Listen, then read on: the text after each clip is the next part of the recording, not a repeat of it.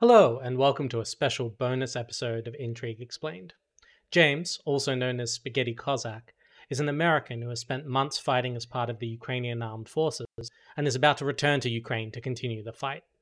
He's also one of the most articulate and passionate voices in support of Ukraine, as well as one of the most researched.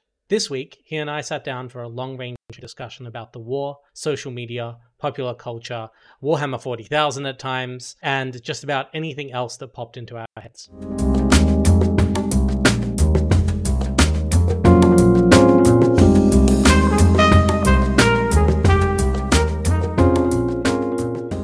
Thank you for having me on. And so I'm an American citizen. I have been serving in the armed forces of Ukraine for about a year now.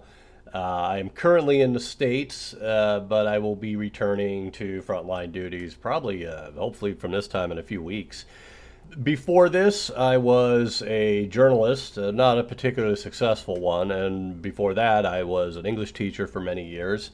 I lived abroad, ironically, most of the time in Russia. And there's nothing that will teach you more about Russia and the problems with it and why you should fight against it than living in Russia and, speaking the language and the familiarity with the country. I wanted to begin, James, by just asking you, a lot of us are effectively watching this war play out via social media, via the official channels, a lot of unofficial channels. And the fog of war is dense. And of course, none of us really understand what it's like on the ground. So I wanted to begin by just asking you, what are a couple of things that you think people don't realize? Well, I would say, because when you look online, I'm not really in an echo chamber online. I tend to just use Twitter. And while it's important to curate your timeline, of course, the thing is there's so much Russian disinformation out there and there's so much trolling out there on Twitter now that you're going to be exposed to the other side, definitely. And what I see, though, is I see misconceptions on our side, so to speak, where people start to watch this war like it's some kind of football match or something. And they don't really understand the nature of it. So, just like, for example, recently there was some pics came out of some damage. It looks like they're not completely write-offs, but damage, immobilized Leopard tanks, Bradley vehicles disabled. Basically, the Russians are going wild about it. And it's funny, everyone is looking at these two pictures and they're not looking at the bigger picture, which is what kind of gains the Ukrainian armed forces were making in that same area of operations within about 48 hours. And the thing is, like, you have to explain to some people who are just diehard fans, and I hate to call them fans because, again, this is not a football match. They watch this, and when they see any evidence of Ukrainian losses, they panic. They pull a Yulian Robka, basically. If you should probably explain who that is. It's one of our favorite Twitter main characters of the Ukraine war. He's basically a doomer German. I'm using air quotes here. Journalist. Bild. But it describes the attitude some people have, where when Ukraine was winning, for example. But for context, this is the journalist who, when the counteroffensive started last year, which ended up retaking a huge swathe of Russian-occupied territory, on something like within the first 2 hours, he tweeted out a photo of several disabled armored vehicles and declared the entire offensive a failure. Indeed. In fact, that was the Kherson counteroffensive that he was basically doing the last rites on. And before that, the Kharkiv counteroffensive was already wildly successful, and I was a participant in that. And so he had just kind of ignored that and saw that this other offensive had taken casualties. And apparently in war, if you take any casualties or you lose any vehicles, then it's done. You should just basically pack it in. Well, you don't get the flawless achievement, right? Right, because, that's the thing, is that you can't fight Reptile unless you get a double flawless, and you have to end it with the fatality. Otherwise, you got to do it when you see Santa Claus go in front of the moon on the pit stage. But if you don't get that double flawless, if you even block one time, you don't get to fight Reptile. So what I'm saying is that Ukraine is going to win the war. I have complete faith in that. But we're not going to get to fight the secret character Reptile. So it's like Ukraine's not even trying to get any of the speed runs done. They're not a completionist. They're not going after all the achievements, and some people just don't really approve of that play style. I'm just kind of a get through the whole game thing. But honestly, we're joking here, but some people are kind of treating this as though it's either a video game or actually, when we say video game, I just severely dated myself with all those original Mortal Kombat references, but people are seeing it like either a sporting event or a video game. And when they see stuff like that, I mean, I could tell you stuff that I saw. If I were to sort of edit my own experience at the front and only give you that information, things would look absolutely awful, and you would think, how are they beating the Russian army like this? But that's because you're looking at certain aspects of it and you're not seeing the big picture. And when you look at the big picture, I mean, the thing is, when you saw the Russians and their simps online basically celebrating the capture of Bakhmut, because in war, it's like Battlefield 4. It's like a video game where if you get your guys on every objective point for a right amount of time, then you win the match and you have that city. It doesn't matter if your flanks are crumbling or if you lost tens of thousands of guys just to get there. All that matters is you got some guys on the capture point, right? But it's not like they've taken all of the capture points. Even in your obviously satirical analogy, they've taken one minor. If this were, I don't know, Dawn of War 2, they'd have captured 1 point while losing all of the rest. Yeah, well, in the case of Bakhmut, I just find it funny because it's like they're celebrating basically taking the last street that is in the administrative borders of Bakhmut, this tiny town in eastern Ukraine. And I know it's tiny. I've been there before. And it's funny because it's like, why are you even here? You were supposed to be the second greatest army in the world.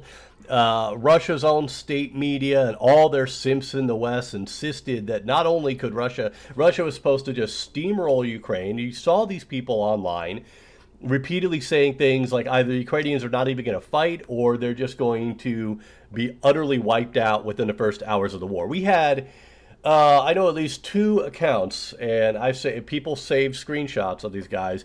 One of them said the Ukrainian army he said, I don't know what to tell you. The Ukrainian military just seems to have shattered on impact. And this is literally within this is day one. Yeah, and I have to say, I remember watching the war or the lead up to the war unfold. And based on the things that I was reading, which turned out to be laughably false, my expectation was something like the Russian Air Force denies the Ukrainian military the ability to maneuver and respond properly, hammers them into the ground.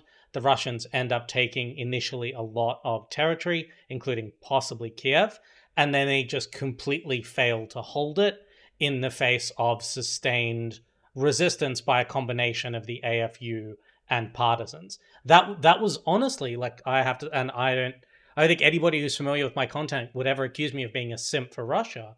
But based on the kind of analysis I was reading, I didn't think Russia was going to win, but my expectation was that they would perform better initially in terms of taking territory than they did. Definitely a realistic assumption based on the numbers, if you compared long-range artillery and air support and stuff like that. And yeah, I would say I'd agree with something like that where it would have been major gains at first and it would crumble in the face of basically a rising insurgency, because a lot of what I would expect is a lot of the Ukrainian armed forces would basically sort of go underground, taking all these weapons, and so you'd have all these grenades and stuff hidden in houses and everything. And how the hell do you fight against an insurgency, all of the members of which look exactly like you, most of which speak your language basically without an accent, and a good proportion of which have a lot of military experience and training because you have been terrorizing them in the east of their country for 8 years at this point. Yeah, and I just wanted to go on to say that, because I kind of got sidetracked a little bit earlier, but the simps who were cheering on the Russian military, many of them insisted that not only could Russia's military easily sweep Ukraine, but they could take on NATO and even the U.S. And these people, they talked about the they, them woke army in the West. And, look at the super hyper masculine Russian army recruitment ad. Look at this guy with his shaved chest and chiseled abs and strong, rock hard pecs. Like, this is a real army, not your Western effeminate woke army. And they're insisting this. And look where we are now. We're over a year into this war, and the most they can celebrate is taking a street in Bakhmut. So why are we even here? You know what I mean? And that's something I want to remind even the people on our side. Is like, yeah, when you see these pictures, of course they're going to be highly publicized. You see a Leopard tank destroyed or something like that. This is destroyed by mines, okay? And the thing about mines, I have a friend who was good friend who was medically retired from the Marine Corps. Because his M1 Abrams tank was blown up by an IED. And he pointed out, I mean, the M1A2 Abrams is, incredibly survivable vehicle. He survived it, obviously. It is, I think we didn't lose a single one to enemy fire in the first Gulf War, which is kind of where it had its combat debut. Absolutely wonderful tank. But what he pointed out, he said, you put enough high explosives into something and you detonate under a tank, you're going to knock it out. He said, my Abrams was taken out by a high explosive it was high explosive loaded into a vegetable oil container, And so this kind of stuff is going to happen. And when people panic so quickly seeing this, I think, you're acting too much like a sports spectator, like a fan. We got to stop that.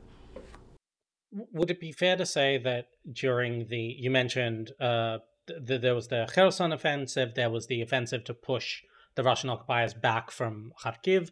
It felt like, especially with the Kharkiv offensive, the Russians really weren't at all prepared for the idea that the Ukrainians could counterattack in force. And so are some of the expectations now being shaped by the rapid success of that offensive, whereas kind of right now the Ukrainians have to punch through positions the Russians have been building nonstop for 6 months? Yeah, that is a good point. They have definitely prepared a proper defensive line. How strong the defenses are and how evenly distributed all this is a matter beyond my knowledge at the moment. But there is a definite difference between the defenses that they had in Kharkiv Oblast, let's say last year, and what they have now in the south of the country. And in fact, we saw that it was later last year that they started building a lot of these defensive lines with the anti-tank ditches and the dragon teeth and everything like that. So there is a difference there. But one thing that's interesting about last year is that I remember in the time when I was with my first unit there, as we were sort of standing that unit up and training and everything, is that we were being told we were probably going south to Kherson, and everybody was kind of expecting Kherson to be the first counteroffensive, because Kherson is the only oblast capital that Russia's managed to take in this war. If you don't count Severodonetsk, which was a provisional capital for Luhansk because Luhansk was occupied. But it's Kherson, and it was a city the first major city they took. Basically, they took very early in the war, because Kherson Oblast is extremely difficult to defend. It's just flat, it's open flat land. I mean, even where I operate out in Kharkiv Oblast, in that area, you at least have some rolling hills, you have ravines and stuff like that. So Kherson fell, and then there was a lot of, they were trying to go past Kherson, around, they had to go through Mykolaiv to get to Odessa, and of course they were basically stopped pretty cold around Mykolaiv. And there was counterattacks at the time, there was movement towards Kherson, and it just seemed to us that we're going to get sent to Kherson. Sure enough, we were sent south when we actually deployed. We were sent south. We were sent to Kherson Oblast. My first operation was in Kherson Oblast, not near the city, but in the eastern part of the oblast. And we were led to believe that we were basically part of like sort of a pincher coming down from the north. And then we assumed that, you'd have the western pincher there driving directly on Kherson. But what happened was after, a few days at the front, we cleared one village. We were supposed to go village to village until we got to this particular city. And but then we were pulled off the front. And then nothing really happened in that direction until it started happening in late summer. But even then, the actual push on Kherson came after the Kharkiv counteroffensive. I heard a rumor about the Kharkiv counteroffensive in July, and I sort of dismissed it because it seemed odd to me. It seemed all the momentum is going towards Kherson. Kherson seems to be the priority.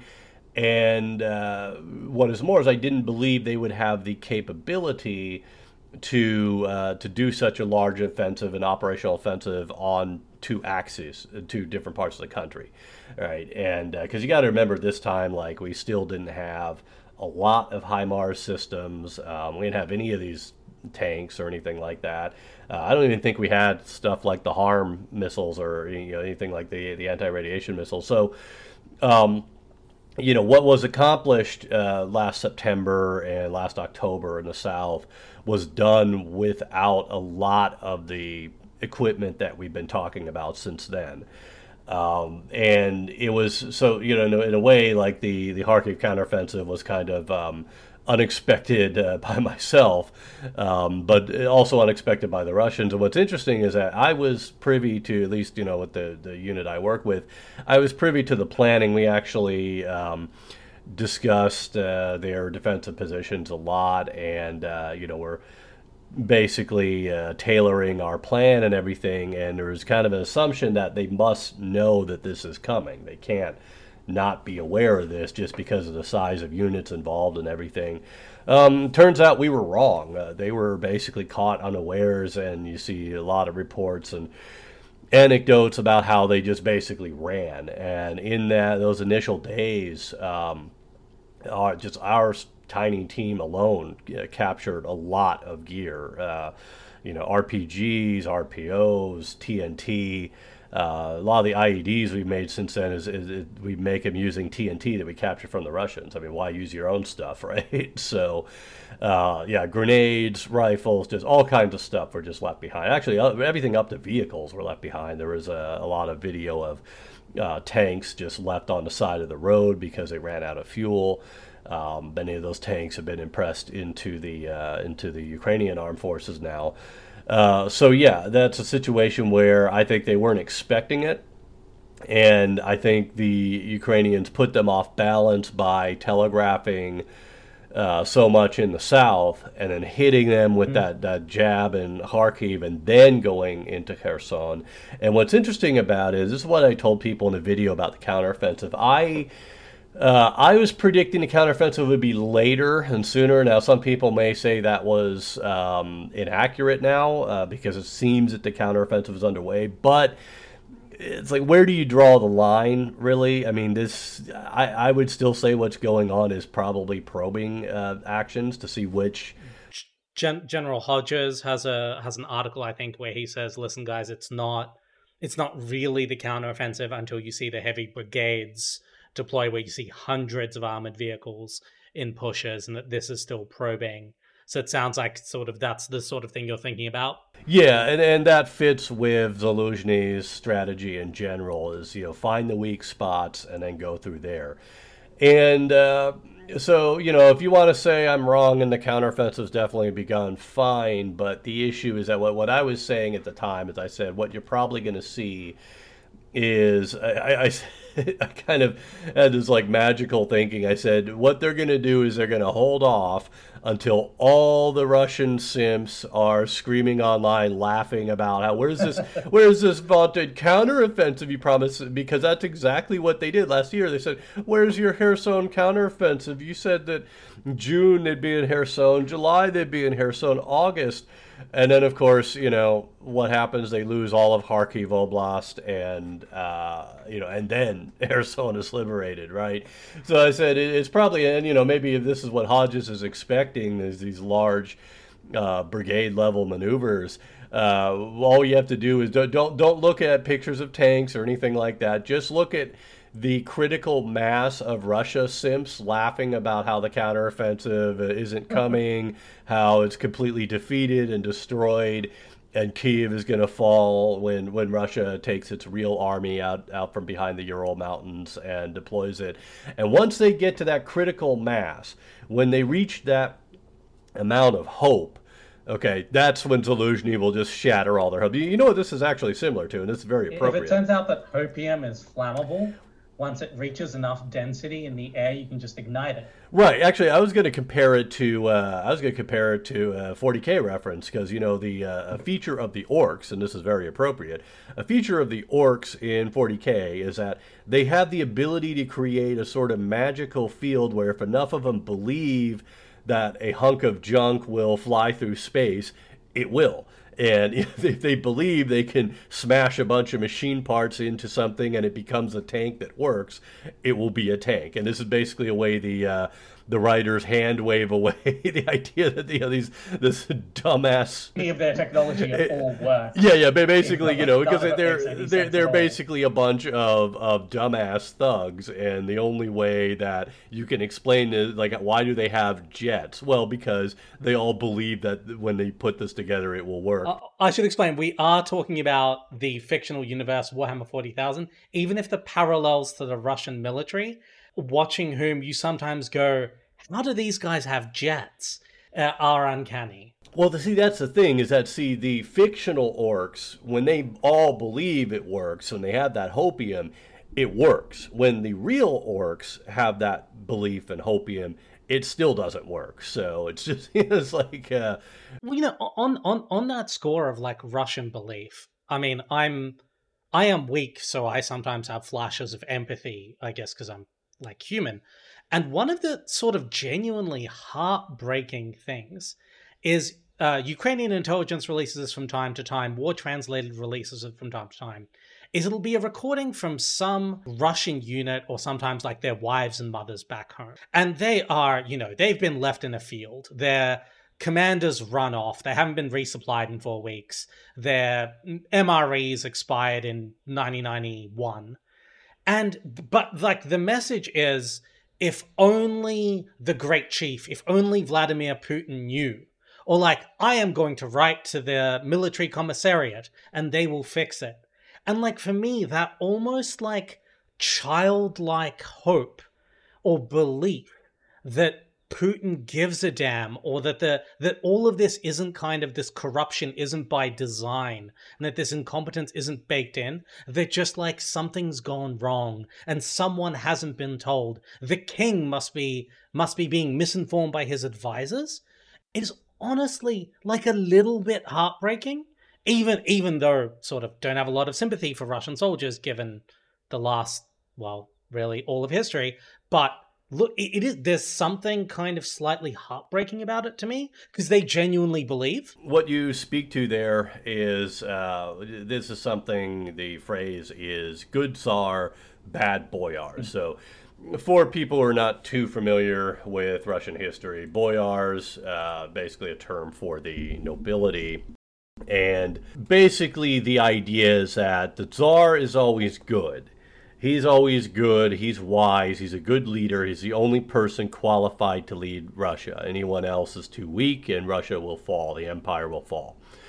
But there are, simultaneously, while Russia is this great unique civilization and the true bearer of European values that the European liberal degenerates have thrown away, and this is something they've really believed being for. Historically Francophiles. Yeah. Who couldn't wait to copy as much of French culture as they possibly but could. The thing is that this belief has been around in Russia for at least over a century. Like Dostoevsky was a part of this Slavophilic, ideology. But so the idea is that the Tsar is wise. He's necessary to keep everything running, and Russia is this great civilization and this great empire, but it is also hopelessly corrupt, and it's full of powerful, corrupt people who are not accountable. And these people are out there running their schemes oppressing people. And the Tsar is not informed about this. He doesn't know about it. There must be some mistake. So an early example of this would be the Bloody Sunday incident. And this was sort of an appeal. It started with just sort of an appeal to the Tsar about how the workers are exploited and abused.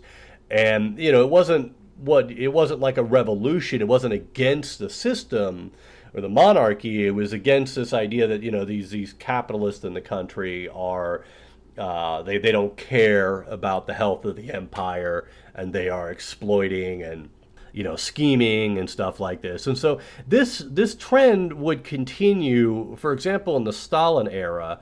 An interesting feature of Stalin era is that a lot of times, we associate it with this paranoia and everyone is denouncing each other and everything. But what's interesting is that it is also associated with hundreds of thousands of people routinely writing letters to high-level Communist Party officials, including Joseph Stalin himself.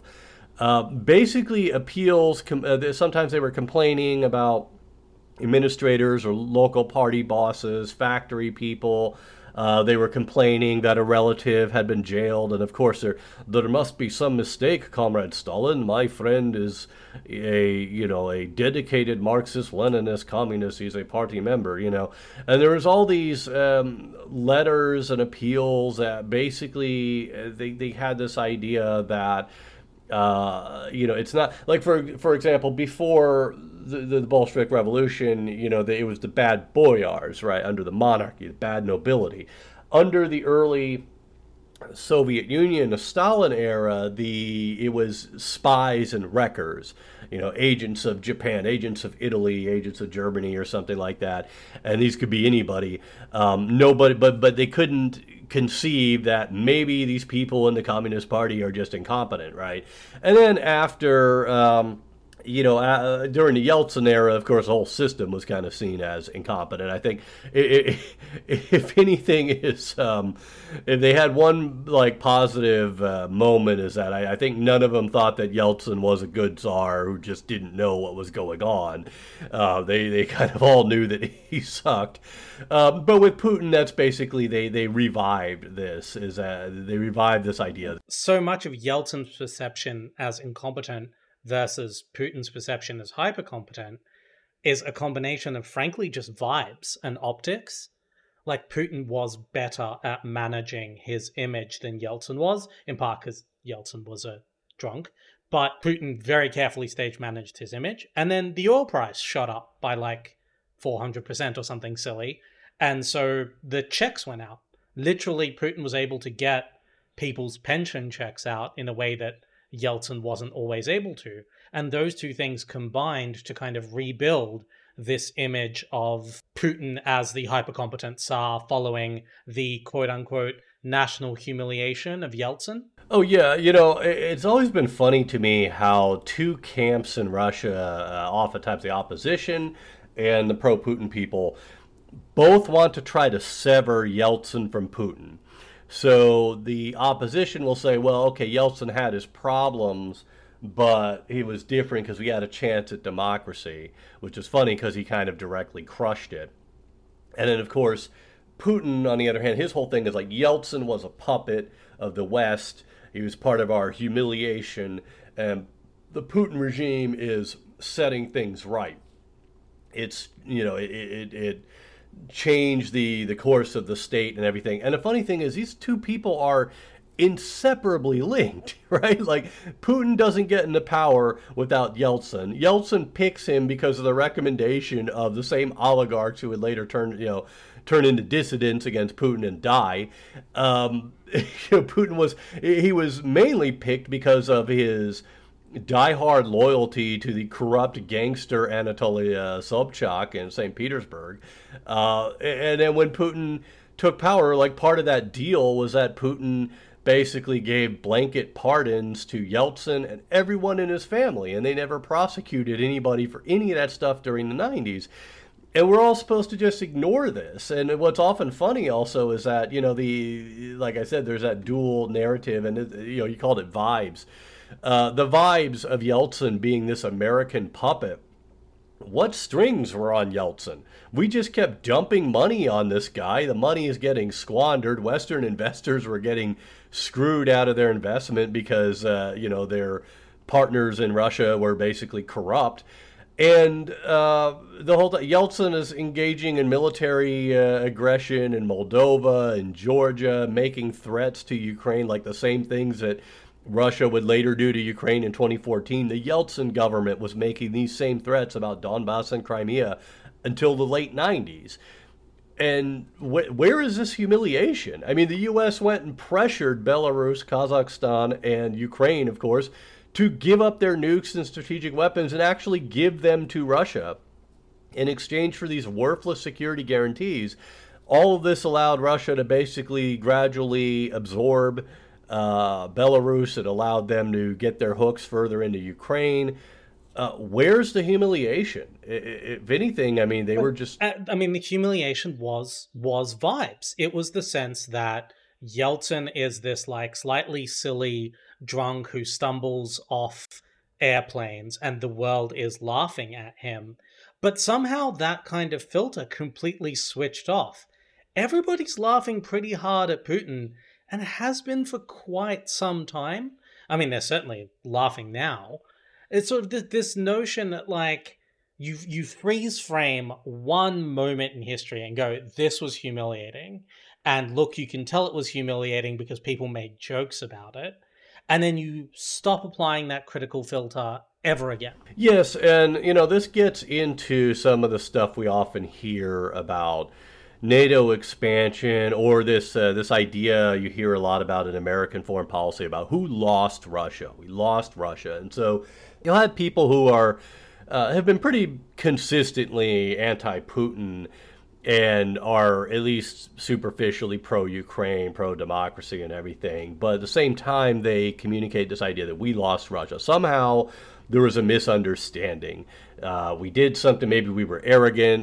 This is kind of the Obama administration idea that we were arrogant, and it offended the Russians and we didn't take them seriously, and it became a big misunderstanding. It's like a rom-com, right, where somebody overheard the U.S. speaking on the phone about, Russia, don't worry about that country, right?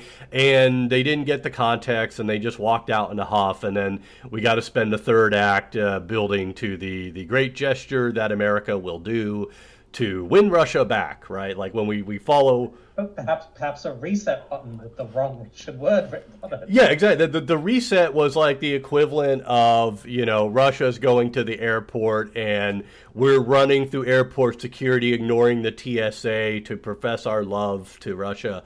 Right, and it starts with that reset, the reset that comes right after they attack Georgia. And what did that get us? The whole time they just decided more and more that we're the enemy, and we're still, we got Biden, we got the U.S. mission to the OSCE just yesterday tweeting about how we're not the enemy or you're not our enemy. And it's like, well, they think you are. We could say we're not ISIS's enemy, but ISIS is pretty sure we're a bunch of unbelievers that need to die or convert. So it's this lack of understanding. And on the subject of arrogance, it's also a profoundly arrogant way of looking at the world. That if the U.S. State Department had just calibrated the messaging a little bit differently, if there had been a slightly different, if there had been a summit that had different optics, that the U.S. could somehow fundamentally change the course of Russian history and Russian foreign policy and make these people not who they demonstratively are. They keep showing us who they are, and we keep looking at it going, oh no, what did we do to make them this way? Like, we didn't make them this way. They're all 60. They've been this way since they were 20. It wasn't something you did in 2017. Yeah, exactly. One aspect of this that I find funny is it's a lack of cultural understanding, and the clues are all there, laid out in the open, if you really listen to them. And, for example, one theme that Putin has repeated multiple times is when he talks about NATO and the partnership, they talk about how our Western partners, we tried to work to them, we tried to reach an agreement, and they played us. They tricked us. And this goes back to this thing about how, they promised that NATO wouldn't expand, but it expanded, and they threatened us, and they kept expanding. And they keep using this term, they tricked us. Because in the dominant Russian culture, mainstream Russian culture, is very much influenced by organized crime and the gulag, prison culture, right? And it is a culture where if you negotiate with people in good faith, you are weak. You're a cuck, right? The idea is, these people, their idea is that the U.S. and Russia are naturally rivals. Okay, geopolitics dominates the thinking there. Geographical determination. They have this idea there that a land empire, and of course Russia must be an empire, otherwise there's no Russia. So a land empire must necessarily get into fights with a sea empire. In the past, this would be the British. We all know about the Great Game in the 19th century and the rivalry between Russia and the UK, which of course led to the disastrous Crimean War. It's the reason why they ended up selling Alaska to the United States. And so there's this long belief that they have to be in conflict with this imperial rival, and of course the sea power of the post-World War II era is the U.S. So they believe that this is just the way the world works. So the idea that they should negotiate in good faith with the U.S. and give any kind of concession whatsoever is basically a cuck move. Right, like they don't see negotiations the same way as we see it as we have different self-interested parties and we do have conflicts, but there are things we both want, and if we're willing to trade one thing, we'll get another thing. Okay, and sometimes, unfortunately, that approach will lead to countries like the U.S. making bargains with regimes that we shouldn't. Right, but in the case of Russia, it is ridiculous because we have this idea that, okay, we will accommodate them in some of their concerns, and surely they will do the same for us. And they don't. And I'll tell you this, look at every Western Russia sim. And I say, go back to 2014. Everyone that did this sort of like concern trolling act about how we need to meet Russia halfway, we should listen to Russia and everything. We need to negotiate. We need to meet them halfway. Sit down at the table. They just want a seat at the table and to be treated like adults and with respect. And what you will see is a long list of concessions that we need to make, and nothing that they need to concede. Nothing like pull all their troops out of Ukraine. I'm talking pre-2022. Absolutely nothing like that. They concede nothing. We concede everything, and then what are we supposed to get out of this? Some vague cooperation on nuclear issues or something like that. It's an assumption, I think, that Russians will value norms for norm's sake and abide by norms and rules that aren't kinetically enforced because, like us, they believe that the benefits of these kind of frameworks, of norms, of predictability outweigh the short-term gains you can get by flouting them. But that's not the Russian approach at all. They come from it from a position of strength and consequences. They look at it, you show them a rule, and their first question is, where is it written I cannot do this thing I want to do? And if you say, well, actually, it's written right here, they look at that and go, okay, but if I do it anyway, what happens? And in a lot of cases in the West, we sort of say, well, nothing, but you damage the system or your reputation will be trashed or we will complain about it. And they're like, oh, okay, well, that seems like a reasonable exchange because I get that thing I want. And I'm pretty sure you'll be back here in 6 months trying to pull me back into the fold and trying to lure me back into being a member of these norms and systems and offering me more things to do it. So I'm going to get what I want now, and I'm going to get whatever bribe you will offer me 6 months, 12 months, 18 months from now in an effort to reset, as you were saying. Yeah, it's very much like a spoiled child. And yeah, when you talk about norms, for example, their idea is that rules are for suckers. If you're a weakling, If you're a weakling, you need to follow rules. If you're, a dignified, respectable person, you don't follow rules. And that's the thing. It's an authoritarian system, and power is emphasized, obviously, as the most important thing. And power is demonstrated by your ability to not follow the rules, to not be. And by the way, this sounds like we're sort of just opining on a culture and we're making stuff up. Talk to any Russian about their 3-tiered system of justice. There is a system of justice for ordinary people. There is a system of justice for oligarchs and the rich. And there is a system of justice for siloviki, the sort of force organs, the intelligence community. And it is absolutely understood by everyone that the system will overtly treat you in completely different categories. And the further you are up that sort of tree, the stronger the krisha, the sort of the high person in the system that's running cover for you, the more you can effectively flout the rules. Exactly. And in fact, at this point, it's also good to emphasize, I think Westerners, and this is part of that big misunderstanding, is that we tend to have, because of our system, like in the U.S., we have the Constitution. It's supposed to be about equal rights. So there's a strong emphasis on fairness, right? And we all want to be fair. We all want, especially Americans, because we're removed from Europe. A lot of Americans don't really know the history here. So we want to be the sort of objective observer. And there are certainly advantages to that at times, but sometimes, it's you're objective because you're ignorant. You know what I mean? And so when we talk about these beliefs and these cultural things in Russia, this is not some kind of unfair smear towards Russia. Many Russians will tell you this. I saw this in person. This kind of thing was pretty much explained to me by Russians. So that's where this comes from. It's not just us two, evil Russophobes here just smearing the entire country. This is, and that's why I keep saying this is the mainstream culture. I'm not saying that every individual Russian adheres to this or believes in this, but this is what dominates. Although on that, I swear to God, I beg you, Western journalists, Western students, do not go to Moscow, spend 6 months doing coke and getting blowjobs in Moscow nightclubs or drinking coffee in like ultra liberal, super trendy cafes, and then come back to the West talking about how you understand the soul of the Russian people. Like, I'm pleading with you. It's like going to UC Berkeley, attending one feminist intersectionality class, and then deciding that you understand all of America.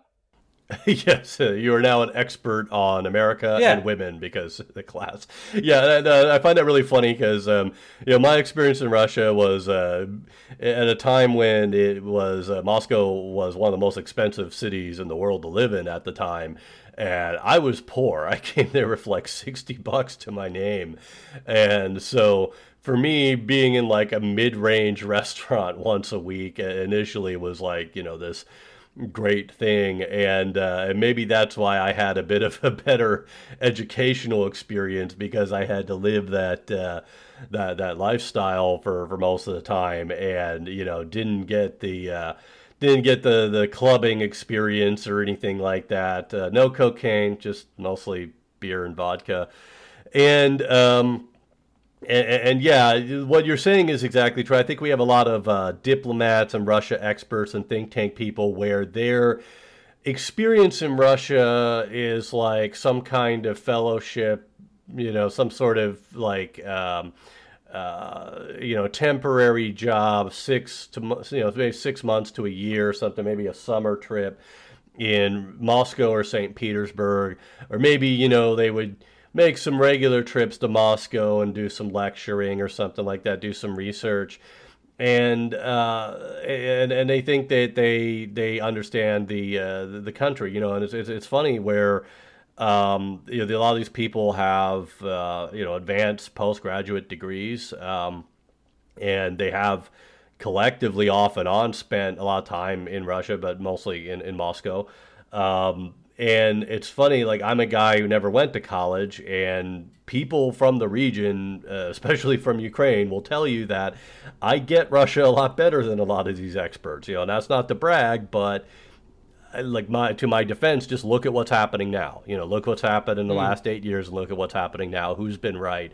Who's been disproven? Because the thing is, all this international relations theory that's been dominating, for example, the American foreign policy establishment for all these years, their recommendations on dealing with Russia and everything.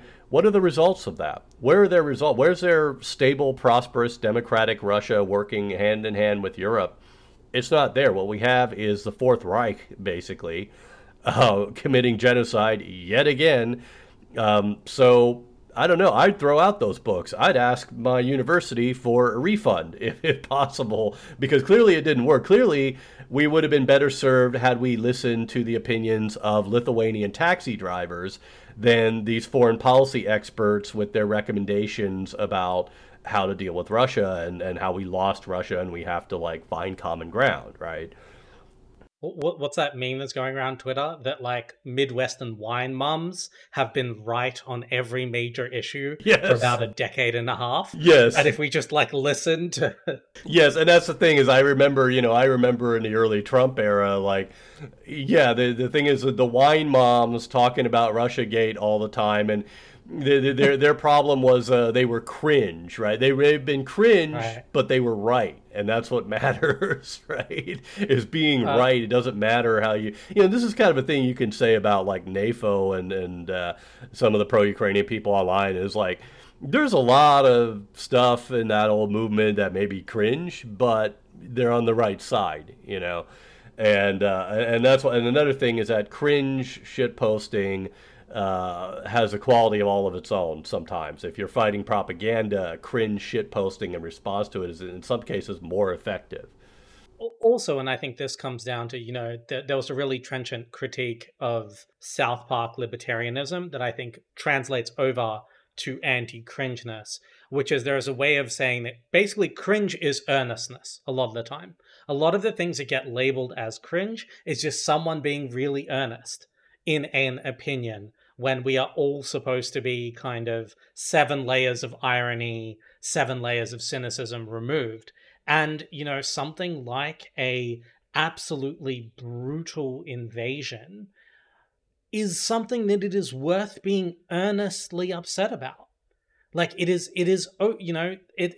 okay to be moved by the videos that the Ukrainian Ministry of Defense put out that are 120% earnest.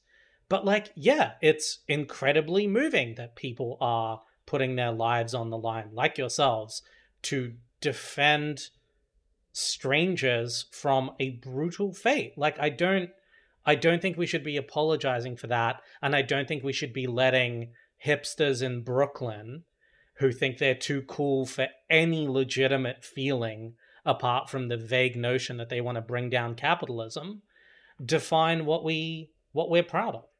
Yeah, that's a really good way of putting it, actually. I kind of started rolling my eyes at South Park many years ago just because of this, their inability to actually do effective political satire because they just don't understand the issues they're trying to satirize. And this, this had an effect on a whole generation, I think, politically, both left and right, to the point where everything is about, for example, making your opponents mad and showing how you're not mad. It's like the drill tweet, I'm not mad. Make sure you write in your newspaper, I'm not mad. And like you said, there are things that first of all, everybody's angry about something. Okay, everybody who says I'm triggering the libs has a thing that they easily get triggered by. I would say the more someone goes out of their way to try to offend people and be edgy, the easier it is to identify the innocuous thing that you can trigger that person with, right? And I see this online all the time. But like you said... Which, by the way, is why half those accounts are anonymous and give no details about themselves so that they can kind of shield what makes them angry. Oh yeah, but I'm a Twitter veteran. I will find it. I will dig through the layers. I will find that thing that makes them upset, and I will harp on that until they are a smoking crater in the ground. But the thing is thank you for your service. Yeah, it's like you said, there are things you should be outraged about. There are things you should get that's human. That's being normal. And that's the thing, is there's this idea about it's not even, when you talk about the Brooklyn podcasters and all this and these irony poisoned people, it's all about being ironic and showing like how you don't really care. And this is kind of their fallback every time. When you look at the some of these podcasters, I'm not going to name by name, but I think we all know who they are, but like, they will get passionate about stuff. They support political candidates and they try to espouse political beliefs, but anytime they get questioned or they get challenged, they just fall back on that irony, and they just fall back on the memes, the straw men of their opponents and everything. And if you do that, you're not really serious about your politics. You have to be sincere, even if it means you might sound cringe to somebody. And I will add to that it's really funny how one of the worst places on the internet, and probably a bane of mankind, is 4chan and all the Chan boards. But there is every once in a while, there is a gem of wisdom that will drop from someone on there. And one of them was this one, I think it came out about a few months into the large-scale war going on, where someone said, be honest with yourself. First of all, a lot of these chuds are supporting Russia, right? This guy drops in there.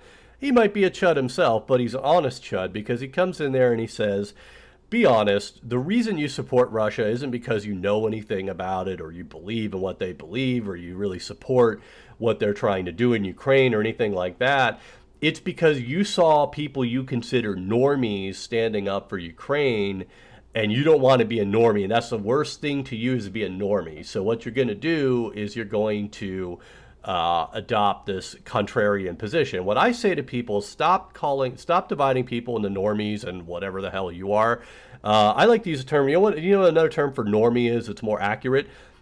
Functioning adult. Okay, these are people that have romantic relationships. They have good or decent jobs with career prospects. They own property of some kind.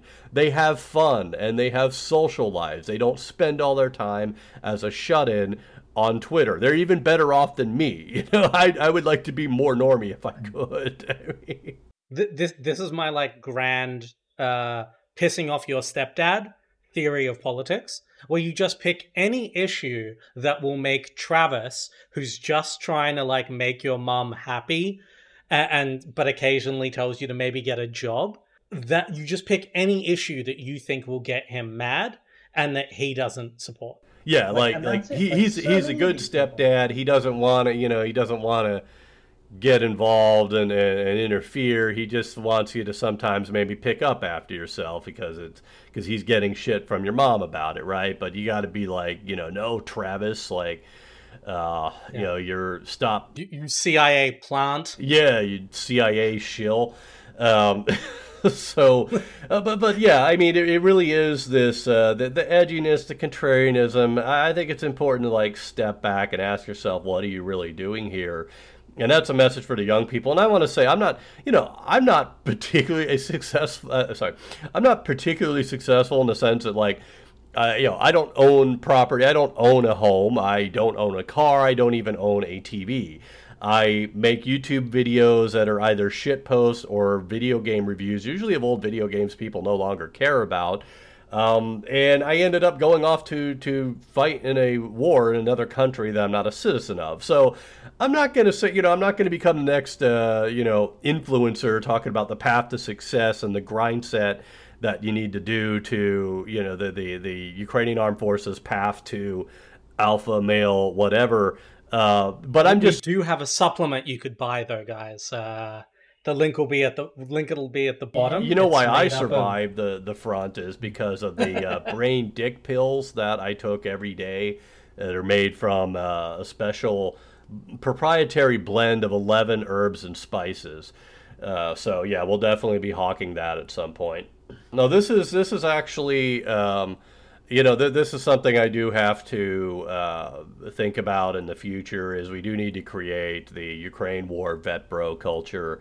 So maybe I will start a collective after the war where we start making coffee companies and we start marketing our products by playing on that American male insecurity that is such a moneymaker. And honestly, I feel like I've been leaving money on the table for years because I haven't got in on this game. So once you figure it out and you can hawk a supplement or some kind of system to get women or whatever, you are you're on easy street. Maybe I'll finally be able to afford a car, right?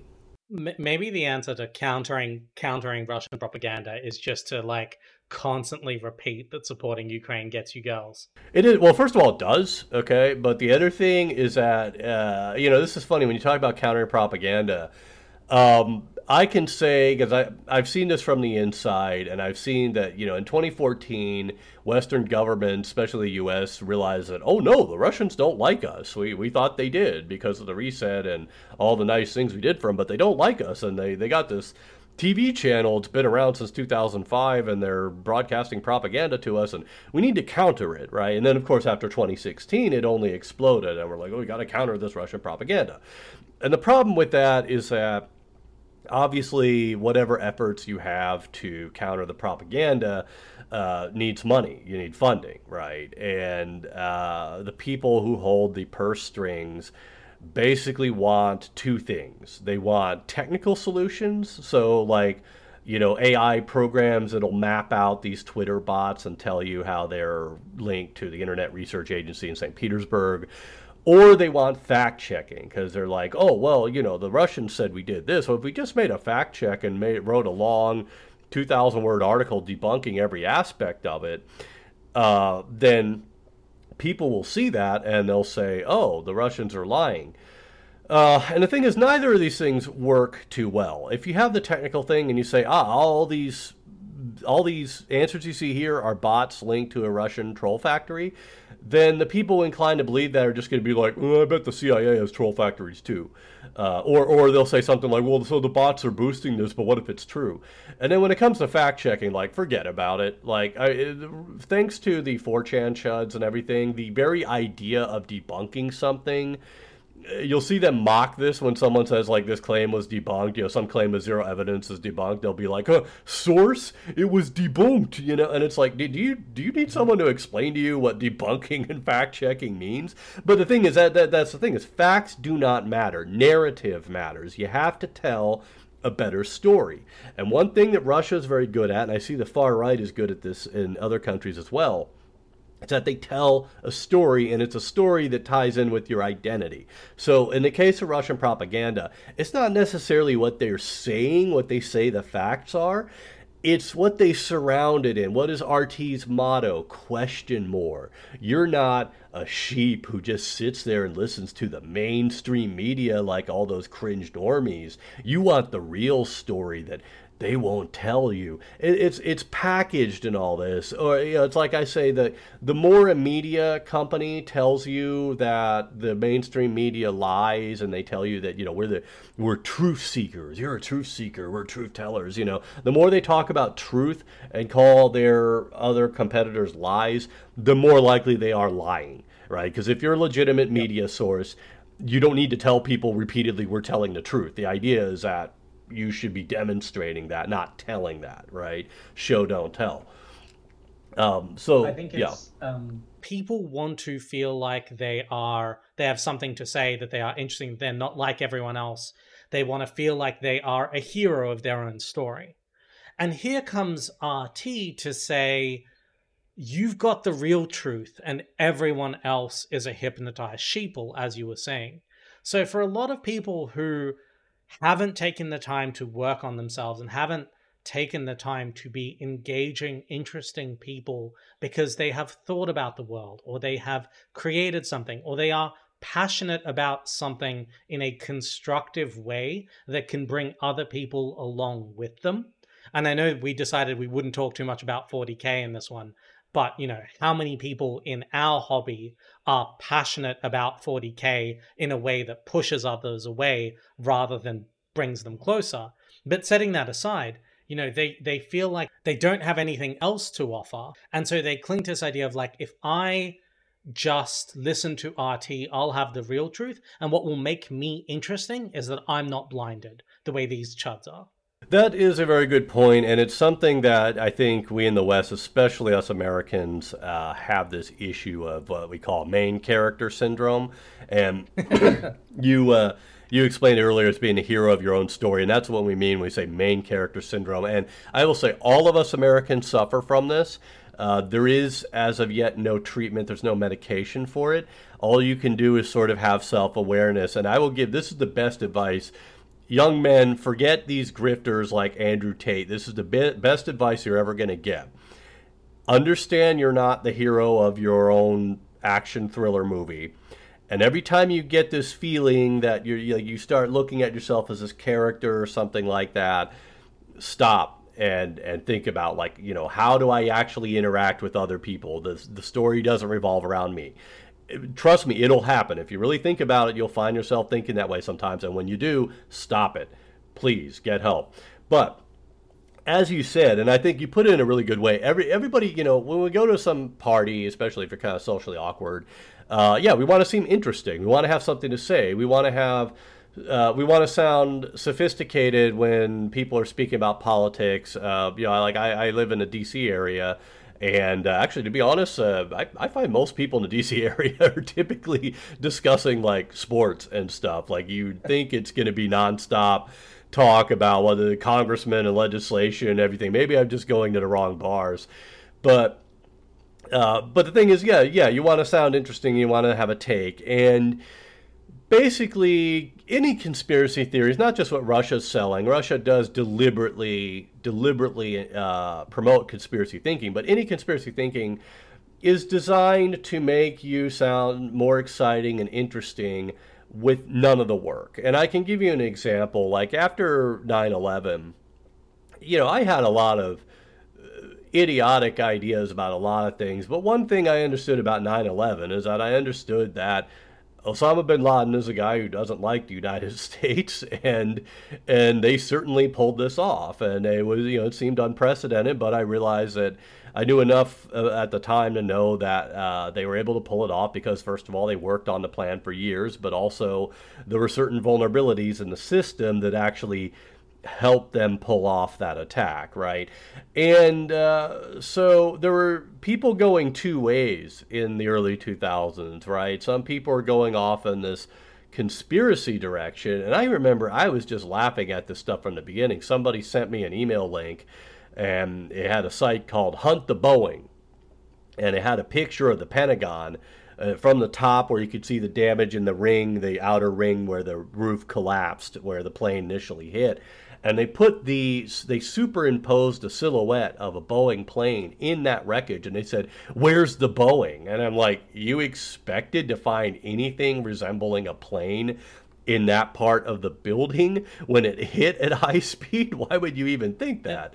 Planes aren't super collision resilient because they have to be light enough to fly. Yeah, it's like they were expecting like a Looney Tunes style cutout of an airplane cleanly like in the side tail of the sticking building. out of the back or something. Yeah, and so that already kind of turned me off to the rising 9/11 trutherism. But in my mind, it's like, well, I want to understand where these guys came from and what they believed. And so I started reading. I won't say they were the best sources. I was reading stuff from a former CIA officer who worked on this issue. This stuff was, very popular in bookstores at the time. But I read back to the story of like Abdullah Azzam and the so-called Arab Afghans and what was called the MAC. Basically, it's an acronym for Services Bureau, and that later evolved into what would become Al Qaeda. And so. I felt a sort of confidence about this because you understand something, but it took work. I mean, these books were boring. You had to remember the name, all these different names, and you had to learn these names in Arabic and everything like that. And the 9/11 truthers were giving you the easy way out. It was like, oh, the Bush did it. Bush did it, and there's holes in the official story. It's like, well, what's the official story? And they couldn't even get that right. So that's basically what RT is playing on. It's exactly as you said. It's a way for people to feel interesting and feel like they understand the world without putting in any of the work. And we're seeing the same thing repeated, just as how so many Americans after 9/11 were scared and didn't bother to try to understand what Salafi jihadism is, and they didn't take the time to they weren't reading Steve Cole's Ghost Wars to see how the war in Afghanistan and how our policies evolved and how that led to everything that happened later. They just pick the easy answers, and there's different sets of easy answers. There's the William Bloom, Noam Chomsky school about how everything is actually the fault of the U.S. And then again, like I said, it's that desire not to be a cringe normie. And what people don't understand is that, the world is very cringe normie. We, again, like in the West, our American movies always have a villain with a tragic backstory. And in reality, most villains are just greedy. They like doing what they want when they want to do it. They like that they can disappear people they don't like. They like that they can have any woman in their society because they're powerful. And that's their only motive. That Putin is not motivated. When people talk about Putin, he grew up poor in Leningrad, and he had this situation where he had to hunt rats in the apartment. He was so afraid of rats, and he cornered a rat, and it got so ferocious. This is a story that Putin tells.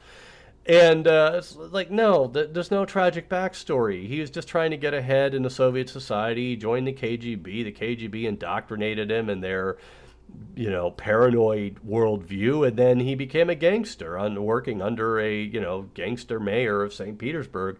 That's it. And the world, like I said, you can say this is what the State Department says or whatever, but here's the thing. Countries that are authoritarian shitholes are that way because of greedy, powerful people in those countries. It's not because they're trying to build a, egalitarian utopia and America is besieging them and won't letting them. When you look at the ruling class in all of these countries, their kids are usually in the States. They're spending money in Europe, and they're in Paris. And, we could be talking about Syria. We could be talking about Venezuela, Iran, whatever. Like they're going on coke binges in clubs with hookers. That's the reality of these countries, and that's the thing, is like reality is very cringe normie. The villains are one dimensional. It's just the way the world works. And it's also worth saying, I think, that most of our governments, the really boring normie truth is that, for example, most civil servants, and in fact probably most politicians, at least until sort of very recent times, were like earnest people just kind of trying to make a go of it, but often struggling due to their limitations, the complexity of the problems that face us, the complex political dynamics that our systems have evolved into. It's not some grand conspiracy. There's no Illuminati sort of pulling the strings and making things turn out the way they are. It's a lot of people who are trying. It's a lot of competing interests rubbing against each other, and then at the end of it, some sort of policy comes out. Yeah, exactly. I mean, especially in DC, everybody is all about their career here, right? And you have all these competing interests, and more than anything, it's all about your career, your promotions, getting that next GS level, and that is the real driving factor in a lot of this. And this is why, again, the 9/11 conspiracy is so funny to me, because there are so many people who would have to be involved in this. And we've had so many epic struggles in our political system. I mean, now you have people supporting a major candidate who are flat out calling their opponents a secret pedophile cabal, right? So if anyone in that system, and we know that, Trump had his very hardcore people in the FBI, in the CIA, if they had any evidence of like a 9/11 inside job, somebody would have dropped it at some point. Because here's the thing, again, competing self-interest, it's very cutthroat. And if you're the guy who exposes that the U.S. government did 9/11, this is, they're going to take Andrew Jackson off the $20 bill and put your face on there, and you're going to have a monument in D.C. And meanwhile, Alex Jones has been ranting about this stuff for years, and no one's even tried to take a shot at him. So, it's just ridiculous how people sell this idea that there's this like cabal conspiring against it's conspiring against Russia to contain Russia, and also it's trying to stop you from having a girlfriend. And the fact is, like, the world just doesn't work that way. You are not the hero of your own story. You're in an ensemble cast that has 7 billion people in it, and you want to fight to be one of the better characters in that, let's say, if you must, compare life to a movie. But that's the thing, like I said, a lot of life is a lot more straightforward. I mean, I used to be into radical ideologies and stuff, and I remember my opinion about Venezuela back in the time of Hugo Chavez. The idea was like, oh, Venezuela is having problems because the U.S. they don't like Chavez. They tried to do a coup, and he's just trying to help the poor and give all this stuff. And then I actually met a Venezuelan, and I voiced some of these ideas. And it's funny because I was still pretty arrogant at that time, but I was at least like smart enough to understand what I didn't know. I wasn't Dunning-Krugering, right? And I said, like, well, isn't he just, trying to help the poor people? And she explained to me, like, how she had a grandmother die due to lack of health care. This is not a person who is, one of the Miami set, the elite. A person like that would have just sent their relative to America to get health care. This is a person who basically could not make a living and could not be safe in Venezuela because of the failures of that government. And that was kind of an early lesson in this, dispelling this idea that many Americans have that countries that are hostile to the U.S. and have problems, whether it's like censorship or poverty or something like that, this idea that it's, their leaders are actually good and they're popular. It's just that the U.S. is doing everything they can to sabotage them. And so they have to crack down and censor people. And, they don't want to, but they have to. And, they wouldn't have this poverty if it weren't for, sanctions or something like that. In reality, no, it's pretty simple. It's an authoritarian government. The ruling class is basically taking the revenue from the state-owned enterprises and spending it on themselves. And that is the basic thing that's going on there. I think in the U.S., and this is especially a Chomsky thing, is that we confuse abstraction and detail, getting to the root causes and things. We confuse that for truth, when reality sometimes the truth is very simple. It's like, yeah, the details and all the things, all the root factors, they are important and we should consider them, but we should never get to a point where we get so abstract that we are blaming the United States for what Russia is doing right now in Ukraine, for example. Yeah, to sort of take back to Russia, Ukraine, as you did there, something I was thinking about when you were talking about how everyone wants to stand out and kind of be unique is the grifter ecosystem that has built up, I think, in part because if you are a media commentator, if you are somebody with a YouTube channel who is saying normie things, saying it is wrong for Russia to invade Ukraine, don't do that, you are lost in a sea of a million people because normal people say that kind of thing. But suddenly, if you are one of the small handful of people willing to just relentlessly push a contrarian view, then even if only sort of 4% of the population remotely agrees with you, you're only fighting for that 4% of the population with like 5 other grifters, rather than the entire media ecosystem. So we have effectively, through the attention economy, created an incentive to be one of the people that is fact resistant and anti mainstream, because that lets you be a pathetic fish in a small pond rather than a normal fish in the sea. That is definitely true. Let's say I had no conscience and I wanted to grift people. First of all, with my experience and upbringing, I would probably become a televangelist because it is very easy to make money off of God.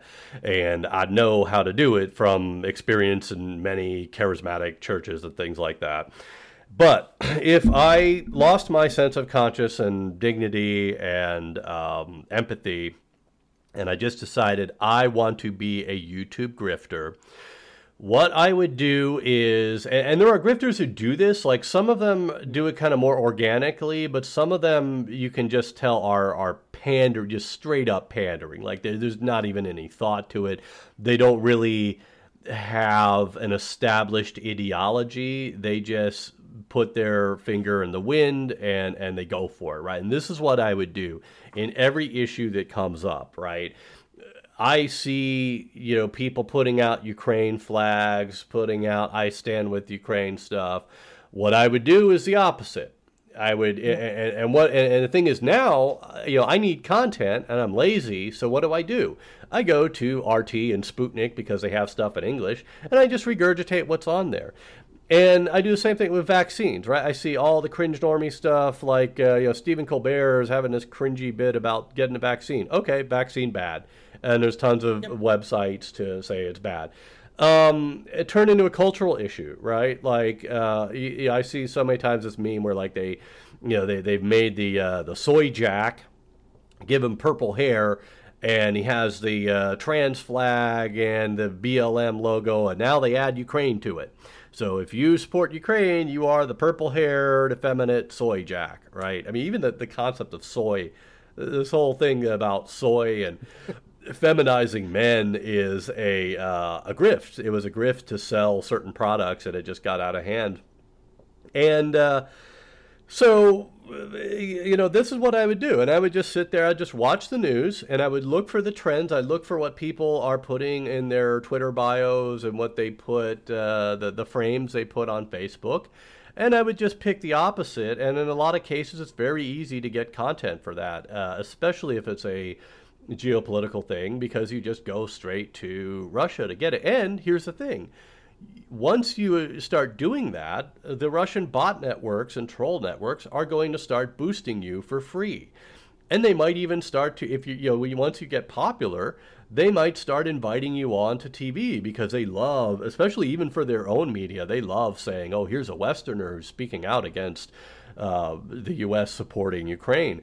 And, there's actually an influencer who is the perfect example of this, Jackson Hinkle, if you ever heard of this guy. He blocked me a long time ago because he knows better than to try to fuck with me. This guy goes on debates all the time, but like he knows that I'm a guy who's actually been there, and he knows that there's just no way that he can, and I won't debate him. Like he is beneath debate. Like the same way I'm not going to debate a 6-year-old about the economy. I'm not going to debate this guy Hinkle. And the reason why is because who the fuck is he, right? This is a guy who apparently tried to run for some, I think he's in his 20s. He tried to run for some local office in California, failed at that, became a Bernie supporter. He was doing influencing stuff. And I'll be honest, like the guy could have been he could have made a living from doing the whole influencer thing, maybe doing like a fitness thing and selling supplements, right? But he decided to go to the dark side, and he just started regurgitating Assad regime propaganda at first, which of course you can easily get this from any number of Russian sites or Russia-linked sites, and all you gotta do is regurgitate that. And he was given an award by a nonprofit in the U.S. that is believed to be partially funded by the Syrian government. So now he's an award-winning journalist. It's called the Serena Shim Award. And then he, piggybacked off that, got, got involved with like Russian media and stuff like this, and so you have something of a career. But it's a joke because it's so clear. The guy started posing as a Marxist, but then he's talking about MAGA communism and patriotic American socialism. I mean, this is just National Socialism, Nazism, right? But the thing is, like when this guy first appeared trying to be a Marxist, I was like, you don't know jack shit about Marxism. I will fucking bury you in Marxist theory. Like, I'll start pulling out stuff like Paul Lafargue, The Right to Be Lazy. Yeah, I mean, he recently debated an Australian guy called Drew Pavlo. I hope I'm getting his name right. And I remember seeing that coming up, and my initial reaction was basically like, Drew, don't do it. Debating these guys elevates them and treats them like serious players, which they're not. And secondly, I think I never agreed to any debates when I was on sort of TV, when I was on radio and stuff, I'm a trade commentator on Brexit stuff. I never agreed to debate anybody because my position was the medium of debate. Like if you and I were to have a debate right now, almost certainly the perceived winner of that debate would not be which of us has the more facts on their side, who's objectively right. It would basically just be who's the better debater or who's more charismatic. If you are more charming than me or just louder than me, or frankly are in charge of editing, you could win. And I'm like, I'm pretty sure I have the truth on my side, and I don't want to risk damaging the truth and damaging my side by losing a debate by somebody who's just like more experienced at debating than I am, or more charismatic or whatever. Ultimately, I mean, I think in Drew's case, he's a young guy trying to make his name as an influencer. And I'm all kind of like, well, I can't begrudge you that level of attention. You go do you. I think you did a respectable job. But yeah, that kind of grifter economy of just being, he's changed his mind 9 times to find the most lucrative contrarian position he can have. Whether it is burning Syria, Karl Marx, or now Vladimir Putin, and he settled on the one that, frankly, I think pays the most money. Yeah, exactly. And that's the thing about debate is that I think this idea that like debate, I think we see it as like, Socrates, these Greek philosophers like sitting around and trying to determine what is truth. But that's not what it is. It's it's kind of like have you ever heard of Greco-Roman wrestling, right? Like it doesn't come from Greece or Rome. It comes from like the 1830s. It was started by I think it was a veteran of Napoleon's army. And he chose the name Greco-Roman because he wanted to associate it with the classical era. It was popular at the time. And so he decided if I call it Greco-Roman, it will, sound interesting. And there was another term for it. It used to be called like flat hand wrestling or something. And so it's this situation where like we associate debate with these old Greek guys sitting around talking philosophy, but really what we've created is a spectator sport that does not get at truth. Because the thing is, some things really shouldn't be debated. Drinking battery acid is unhealthy for you, so you shouldn't do that. I'm not going to debate that. I'm going to show you, at most, I will show you if you can find me someone who drank battery acid. They're probably dead or severely injured, and I can show you that, and that's it. That's the only source I'm going to give, right? And how sure are we about Michael Tracy?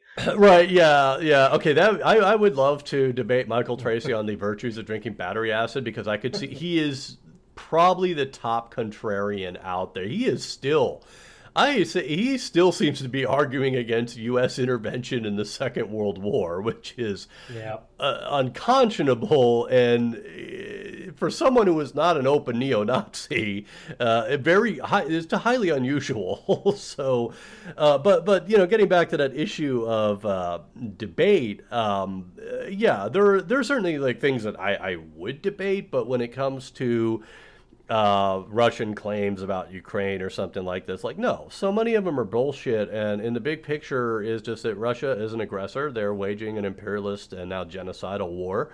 We're not going to have a debate about that unless you can show me evidence that these guys doing this stuff in Ukraine are actually the Bolivian army in disguise or someone, China or something like that. Then no, Russia did it. And yeah, there's simply no debate about some of these topics, and there is a danger of sometimes lending credence to some of these people, and that's why I'm not going to debate some of these. I might ask, I might say, okay, what do you want to debate exactly? And if it's something that is, something we can discuss without, like, say, dismissing the basic human rights of a few million people, then sure, we can debate policy like that. If you want to talk about like free market approaches versus public options and stuff like that, yeah, sure, okay. But when it comes to situations like this, there's no real debate, and I'm certainly not going to debate them with a guy who does not speak Russian, has never set foot in either of these countries, and just one day invented himself as this Marxist with doing none of the reading and none of the research. Even more insane to me is this Medea Benjamin at Code Pink. She's published a book on the war in Ukraine. She has never been to Ukraine. She does not speak Russian. She does not speak Ukrainian. I don't think she's even been to Russia. How could you possibly write a book on that and present this and present yourself as someone who knows what they're talking about? If I wrote a book on India, I would be a complete idiot because I know very little about India apart from the very, some historical things and the very basics, and that's it. I have friends who have lived there, and I would not tell them how things should go there or anything because that would be incredibly stupid. And yet, in the grifter economy, this is pretty much normal. The fact that what was her name, like Donetsk Devochka or something, the fact that an American was able to pose consistently as a Eastern Ukrainian separatist warrior and have a show that attracted sort of tens of thousands of views. It had everybody from the sort of MAGA / anti-Ukraine war intervention ecosystem, all the really big names came on, and it's literally just this girl faking a Slavic accent. Yeah, not like even an anime avatar thing. Not even a good one. First of all, yeah, I call her Donbas Dewushka because that's how she pronounces it. It's like Daewoo from the Korean company. So yeah, Donbas Dewushka. That is an amazing story. So her name was Sarah Bills.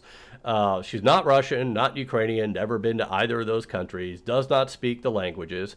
She had some kind of staff helping her in her Telegram channel. And of course, she had many guests on her podcast. And I looked at those guests, and I know two of those people live in Russia. Mark Sleboda and our good friend Andrew Giant Head Karibko are people who they're Americans who live in Russia. Sleboda's been there since the early 2000s. I know that guy is absolutely fluent in Russian. If he's not, I assume he is. If he's not, I would be floored. But I know that guy is such a Russophile, he should be at the very least conversant in Russian. Karibko, I believe, has been there since 2013. I know somebody who went to college with that guy. So, these are two people who were guests on the Donbas Dewushka's show. And you got to ask yourself, did they not figure out that this was an American with no connection to Russia or Ukraine? If they didn't, well, you should never listen to these people because they've been living there and they just don't know jack shit, right? And if they did, you should not be listening to these people because they bought into a con. They had to know who this person was and that they're not Russian and that they're not from that part of the world. And yet they foisted that person on you and they told you that this person is telling you the truth that they don't want you to know. What does that tell you? If you keep believing, you want to talk about feeling like a sheep that just swallows whatever information is thrown at you, what does it tell you when you have these people who presented this American woman as a alternatively Ukrainian or Russian woman, and not even convincingly, not convincingly whatsoever. Like I guess if I really worked at it, I could pretend to be a Russian who, let's say, moved to the States really early. Or some of these people, they were brought as a child and they radiated back to Russia and were expats for a while. And I could probably pull that off pretty convincingly, just because like I did live like a decade there, right? So this woman, like, not even close. And like I said, she had these people that should have known better helping her. So were they just utterly incompetent and fooled by her? Then don't listen to them. Or were they lying to you, and were they helping push this deception on you? And if that's the case, then again, don't listen to them. Stop, Yeah, there's no outcome here, really, that leads to you should listen to these clowns. This gets back to this point I like to make when people talk about the mainstream media and everything. Like, look, I hate cable news. This is the reason I don't own a TV. Cable news is crap. I don't care if it's Fox, CNN, MSNBC. It's nearly all commentary now. And, commentary that is opinion. It's not really analysis most of the time, right? And it's like that on every network. So, yeah, like watching CNN is not going to get you super informed about what's going on in Ukraine. It'll only get you the very basics. But what I tell people is, look, if I told you that eating at McDonald's is unhealthy, I would be right. But if someone comes along and says, well, you know what you should do? Don't go to McDonald's. Go around back and eat stuff out of the dumpster. Okay? That's what these people are telling you when they tell you listen to Donbas Devushka or Russians Without Attitude or any number, Mint Press, RT. All that's what they're doing is they're saying go around back and eat out the dumpster, right? Mainstream media is bad. We should be listening to something good. This is something, ergo this is good. And that chain of logic doesn't follow at all. Like, yes, CNN doesn't always get it right. And yes, CNN has ulterior profit motivations or is possibly influenced by the ideology of its founder. But to go from that and to go, okay, in that case, I will listen to a 24-year-old passing herself off as being from Donbass who has a overt profit motive and about whose motivations I know nothing, and who, by the way, doesn't have a proper research team, and there's no accountability.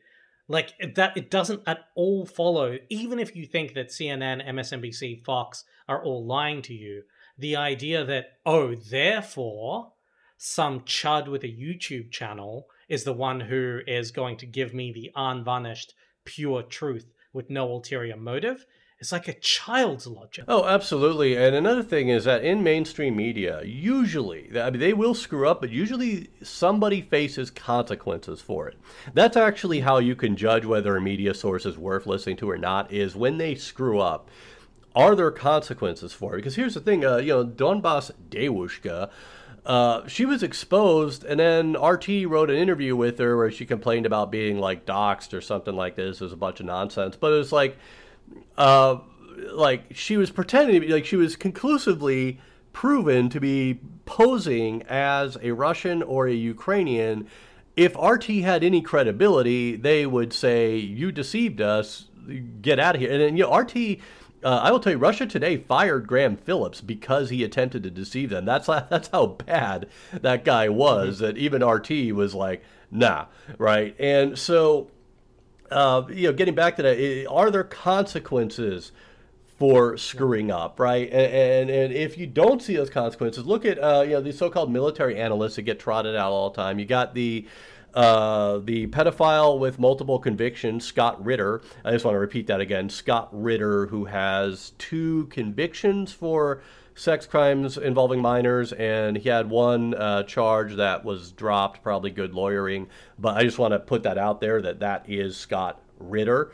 Okay, and you will still see this guy trotted out constantly when you see the predictions he made about this war. First of all, the war wasn't going to happen. I mean, the big invasion wasn't going to happen. It was all Western propaganda. Then it happened, and he said that no Ukrainian's going to fight. Like, you don't understand modern warfare. No one's going to fight. Anyone who thinks about pulling a trigger is going to be utterly obliterated. Then things weren't working out in Kiev, so he said the Donbas cauldron is about to close, and I will never forget his quote you're about to learn a lesson in Russian maneuver warfare. Like, really, guys? The people who are unable to operate more than 100 kilometers from their rail links, the guys whose, at the time he said it, their convoy was out of fuel on that road of death stretching towards Kiev. Like, and he's still out there. He's still being interviewed. He's still being quoted. No, there's no, there's no consequences for any of this. I mean, he said, well, actually, let me switch to another guy they often trot out. He's a former U.S. general, I believe, McGregor. I can't remember his full name right now. I believe it's McGregor is his surname. And when he made a prediction, I want to say it was last November. He said in the coming weeks, I mean, he said a lot of things that turned out to be wrong, but the one that I directly encountered is he said in the coming weeks, Russia's going to launch an offensive, and the Ukrainian military is just going to be utterly shattered in weeks, right? This is all supposed to happen. I was in the field in late November, early December. I'm still here. I was out there in January and February as well. Still here. We weren't shattered. They tried. They were counterattacking every day and everything, but they didn't get anywhere. They suffered massive losses. So where is this happening? And these guys will never apologize. They'll never explain. They just keep doing it. And they keep getting invited on by the same people. So here's the thing. If you see Scott Ritter or you see this McGregor, you see these guys, look on YouTube. See how many interviews they have. Go back and look at their Twitter. Look what they were saying 6 months ago, 9 months ago, or even just last month. Don't have the memory of a goldfish. It's funny. Like I said, we got to have a narrative. We got to tell a better story. And here's the thing. Here's my advice to anybody. And I'm not an academic. Like I said, I didn't even go to college, but I did understand one thing. If you want to understand the world and you want to really know about something and you want to be interesting because you actually know what you're talking about, it takes work. It takes time. Nobody's going to feed you this on YouTube. Okay, this is something that I wanted to say about my own videos when I very stupidly decided to start doing some videos on history. It got the channel monetized, but it put a big burden on me, especially, now what I have to do now. But the thing is that I try to tell people, do not expect a YouTube video to give you an actual understanding of history. If you want that, you need to read a lot of books on the same subject. Oftentimes they are very boring and dry, but that is the only way to really approach an understanding, to really know something. It takes time. And anybody who is giving you these easy answers is lying to you. And like I said, in the case of Scott Ritter or any of these, analysts that you see coming on talking about how soon the Ukrainian army will be shattered. Well, let's see. How many times did this guy say that exact same thing in the past 9 months, right? And should we keep listening to this guy? Listening to guys who say, I can't remember exactly who it was, but we mentioned him earlier that someone said, well, I don't know what to say. It looks like the entire Ukrainian army just shattered on impact. He was saying this literally a few hours into the full-scale invasion. How's it look today? Would you listen to that guy after something like that? No. And that's the thing, is the narrative we have to say is stop being a sucker, okay? They want to say that if you don't believe their bullshit, you're a sheep who just listens to whatever your government or mainstream media tells you. No. They're trying to do that to you. They want to make you the gullible sheep that'll swallow what they say.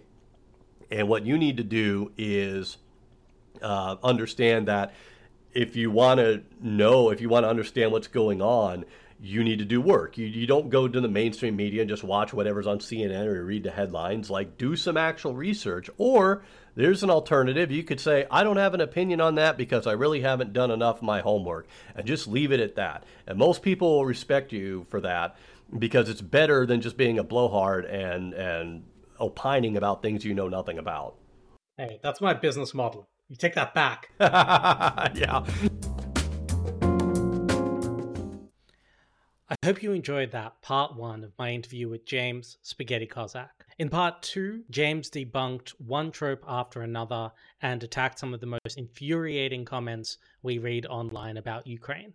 To support James in all of his endeavors when he's not fighting for Ukraine, do check out his YouTube channel. You can find it by searching Spaghetti Kozak on YouTube or just by clicking the links at the bottom of this podcast.